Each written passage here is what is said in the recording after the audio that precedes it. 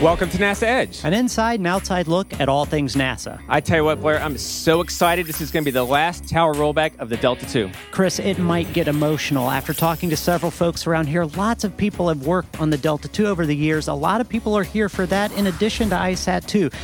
Very special moment. Tell you what, over the course of the next hour, we're going to be talking to a lot of subject matter experts about the ISAT-2 mission and the Delta II rocket. And we have a very special guest. For the first time on NASA Edge, we have the Associate Administrator for the Science Mission Directorate, Thomas Zurbuchen. So I'm looking forward to talking with him. Yeah, pressure's on. It is on. And joining us now is Thomas Zurbuchen, who's the Associate Administrator for NASA Science Mission Directorate. Thomas, great to have you on the show finally. I'm so glad to be here. I watch you all the time right outside my office. You don't get sick of us, do you? Oh, no. It's interesting. Sometimes I get stuck there with my coffee and listen to you. I tell you what, NASA has a rich history in science. What's science role in NASA? Look, from the beginning, remember, it's our anniversary year. From the beginning, science was an important part of NASA. Of course, we see human exploration and discovery as one and the same activity, two sides of the same medal, right? And so for us, we explore some places where we go with humans, and when we're there, we do science that we've never done before. And we're doing that right now, and we're going to do it as we go forward into the next 60 years to the moon, to Mars, and beyond. And speaking about science, let's focus on Earth science, because with ISAT-2, the Earth is a very complex, dynamic system that we really don't understand well yet. How does ISAT-2 fit within the Earth science program portfolio? So we have right now 105 missions in NASA science that we're working on. Earth science is 39 of those. Wow. 19 of them are right now flying, and we're working on 20. And of course, those numbers will switch tomorrow, right? As we put one up there. And so the NASA program focused on Earth science is very robust. And just like you said, the reason we have so many missions is because we need them to really understand that complex systems. What we're going to look at with ISAT-2 affects our lives here in California, our lives in Michigan, our lives in Washington, D.C., in a direct fashion, and everywhere else on Earth. Now we had a big year in science, but we have a lot coming up in the next year or two. What are some missions we can look forward to? Well, I'm really looking forward to just some milestones like InSight arriving at Mars. Of course, kind of always an Earth-wrecking thing. Remember, kind of humanity's batting 40% on landing on Mars, right? So less than half the vehicles actually work. The good news is that the team that has been successful in all of them is in our corner. So it's always great to have the best team in the world right there, right? So I really look forward to that. We have other milestones like arriving at Bennu with OSIRIS-REx. And at the end of the year, New Horizons is flying by an object we've never seen. So we're full of discovery. Many things are happening. New launches, OCO3, looking at the carbon dioxide and other compounds in the atmosphere. Many instruments coming up, including also ICON, looking at the upper edge of the atmosphere that's influenced by the atmosphere and by space weather. Well, Thomas, I know you have a lot going on your plate. You're going to be on console for the launch tomorrow? Yes, it's going to be a first time on console. Of course, I'm always excited to see the people work, because what makes mission successful is the team, not one individual. Well, good luck with the launch tomorrow morning. Thank you so much.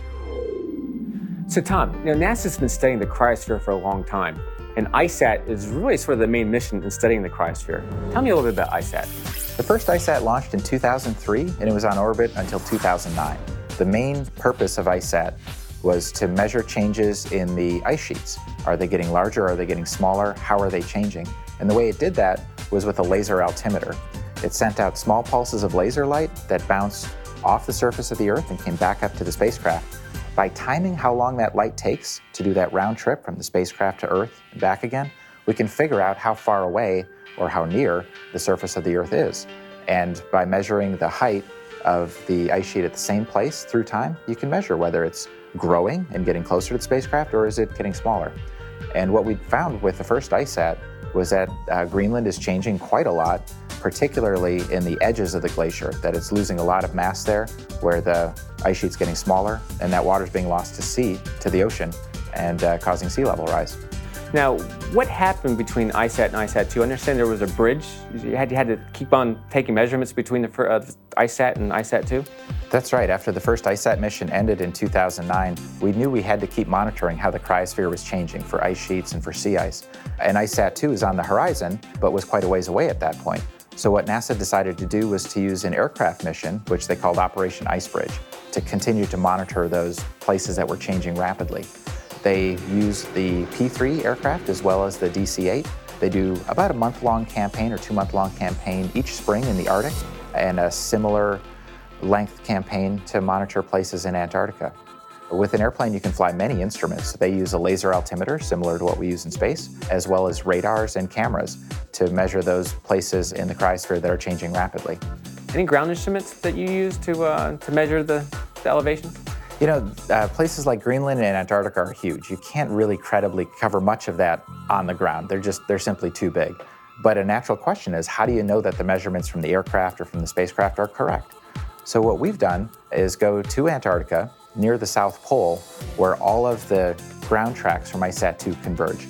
ICESat-2 will be on orbit. It goes up to 88 degrees north and 88 degrees south around the Earth.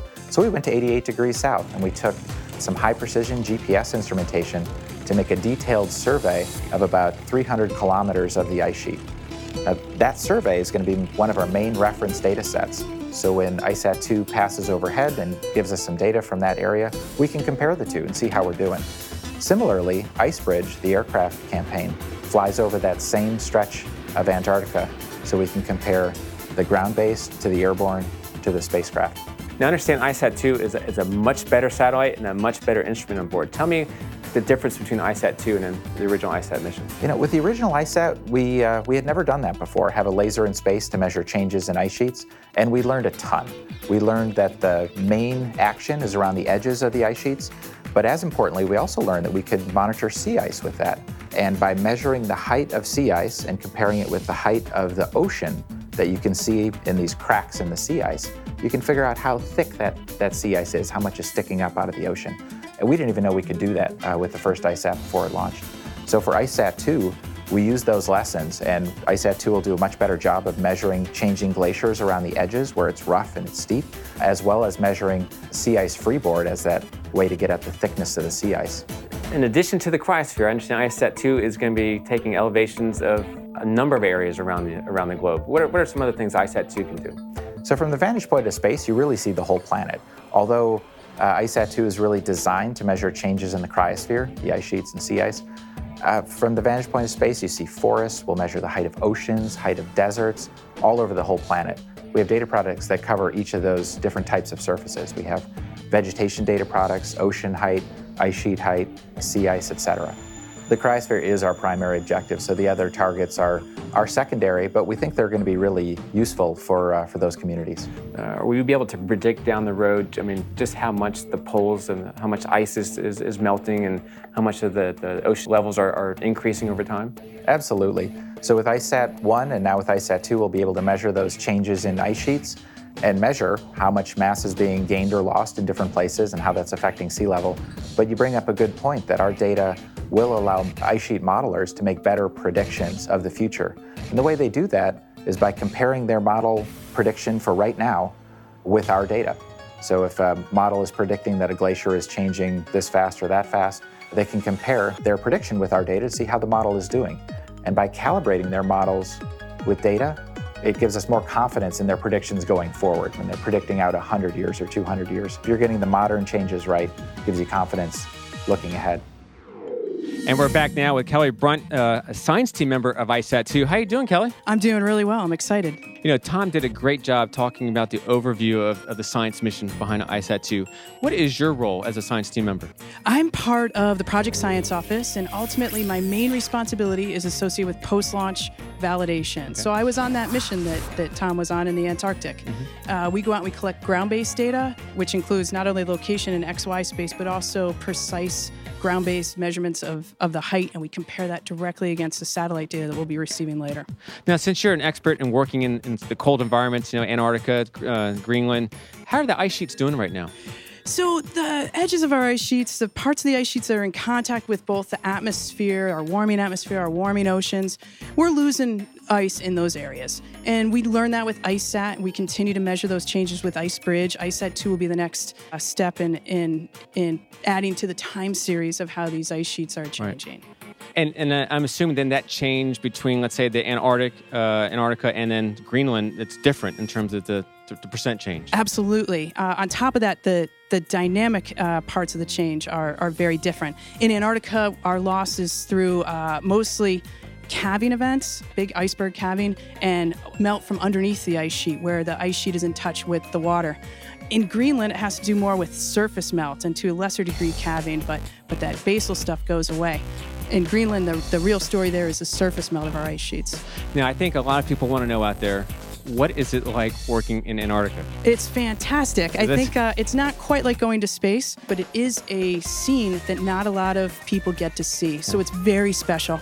It's cold, but it's exciting, and the work there is rewarding in its own way. It's Recommended fantastic. vacation spot? Absolutely. Oh. Yeah, 100%. Yeah, base center of the ice sheet. Get up high where you can see everything. Well, Kelly, thank you so much for joining us today on the show, and good luck with the launch tomorrow. We're looking forward to that last Delta II rocket. Thank you so much. This is great. Danya, a lot has been made about the improvements between the ICESat mission and the ICESat-2 mission. You've been working primarily with the instrument, the ATLAS instrument. What is the ATLAS instrument, and what are the improvements that instrument brings to this mission? ATLAS is a laser altimeter. It's an instrument that is about the size of a smart car, weighs about 1/2 ton, and it has 2 lasers. I like to call it a sophisticated stopwatch. It can measure the changes in ice elevation down to the width of a number 2 pencil. And the lasers actually fire from, let's say, the distance from Washington, D.C. to Cleveland in 3.3 milliseconds. Now, it's funny because that seems like it would have to be a powerful laser to reach that distance. But what I've heard is that it's a low-power laser. How is this possible? You can describe it as a high-power laser and a low-power laser. It's relatively a high-power laser, but we spread the beam out so that when it reaches the ground, the energy density is much lower. So the ATLAS laser is very sophisticated. How does it actually get better or more data for the ICESat-2 mission? Sure. One of the differences between ICESat and ICESat-2 is that ICESat-2 splits the laser into 6 beams. That allows us to cover a larger area, and it also allows us to have more discrete measurements along the ground, which gives us higher granularity and data in those measurements. So obviously ICESat-2 not only is using this more sophisticated instrument, but it's getting a significant higher amount of data. So how do you process the data on the spacecraft and get it to the ground stations? Oh, that's pretty exciting. I love talking about this because it's pretty interesting. So we have a very sophisticated, I like to call it, map on board. It's actually the digital elevation model. And our receiver algorithm team, as part of our testing, they actually identify the area of interest based on where we are over Earth. And they're able to modulate the amount of data that actually gets time tagged and dumped to the ground based on where we are and how much data is needed in order to be able to make an accurate measurement. You're really collecting data on the differences you see from this map. Yes.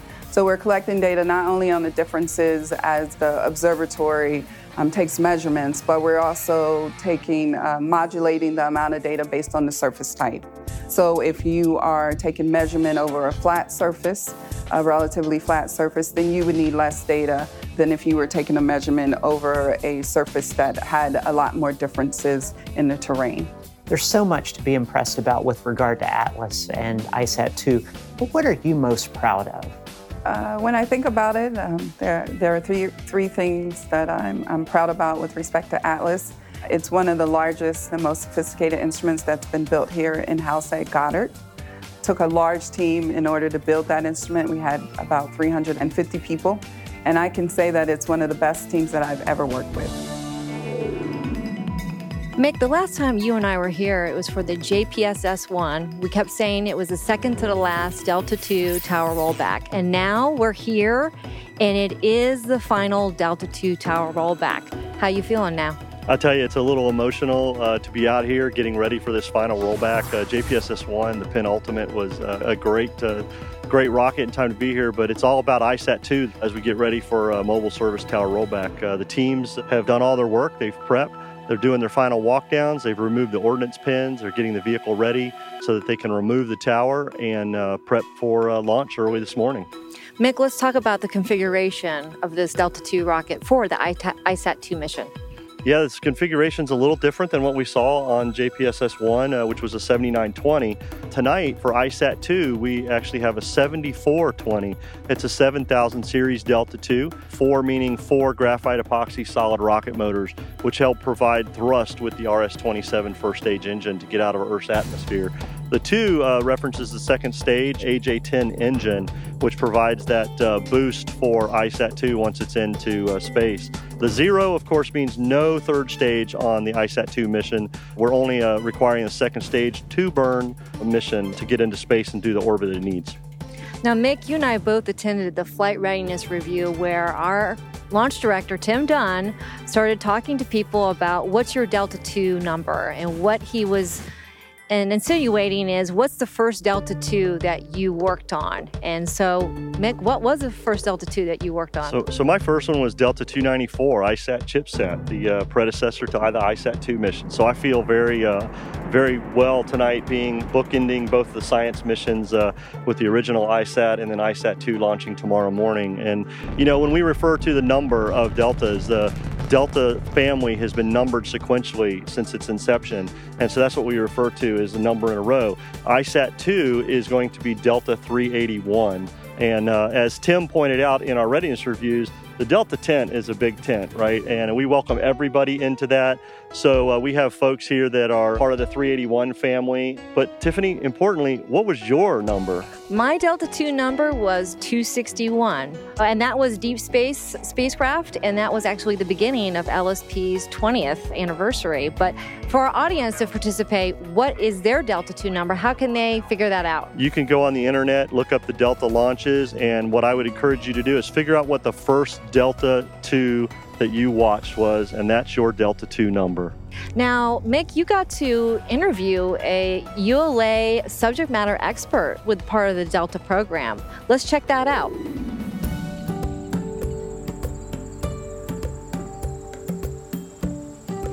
I'm so excited to be here at the United Launch Alliance's rocket factory and the chance to walk down this facility and see where the historic Delta II has been produced. Dana, that has to be exciting for you also, this final Delta II coming up. Can you tell me a little bit about yourself and how you got started in this business? I got started at the very beginning, a little prior to Delta II in Pueblo, Colorado. Started in Pueblo, Colorado, and we started with the last of the 6 Delta Is. It was coming back from where President Reagan had decided that we needed to bring back Atlas and Delta again from the shuttle explosion. And then we did the last 6 Delta Is. As we were doing that, we were working on this new Delta II. And it took a while for the first one. I think it took us about 10 months in the factory to build the first Delta II. So it was a kind of a conglomeration of Delta I and Delta II. In Pueblo, we built about 120 Delta IIs in Pueblo. And we transitioned here in 2004. And we built another 30 or so Delta IIs here. Yeah, you talked a little about Pueblo, Colorado, right? The early Deltas or Thor missions, which Delta had evolved from, were built in the Huntington Beach, California area, and then in Pueblo, Colorado. And then you talk a little bit about transition here to Decatur, Alabama, where the Delta IIs were made, right? Final Delta II, ISAT-2 that's out there on the pad. That's got to be really exciting, historic mission for us at NASA and for United Launch Alliance. Share a little bit about what you've done to prepare that vehicle for its final launch. First off, I'm very, very fortunate to have been able to work on every single Delta II. And to prepare that launch, we took extra care on the last 4. We weren't in full-bore production, so we took extra time, and the last 4 were very special to us, and we spent adequate time, and they were special. We knew they were the last ones.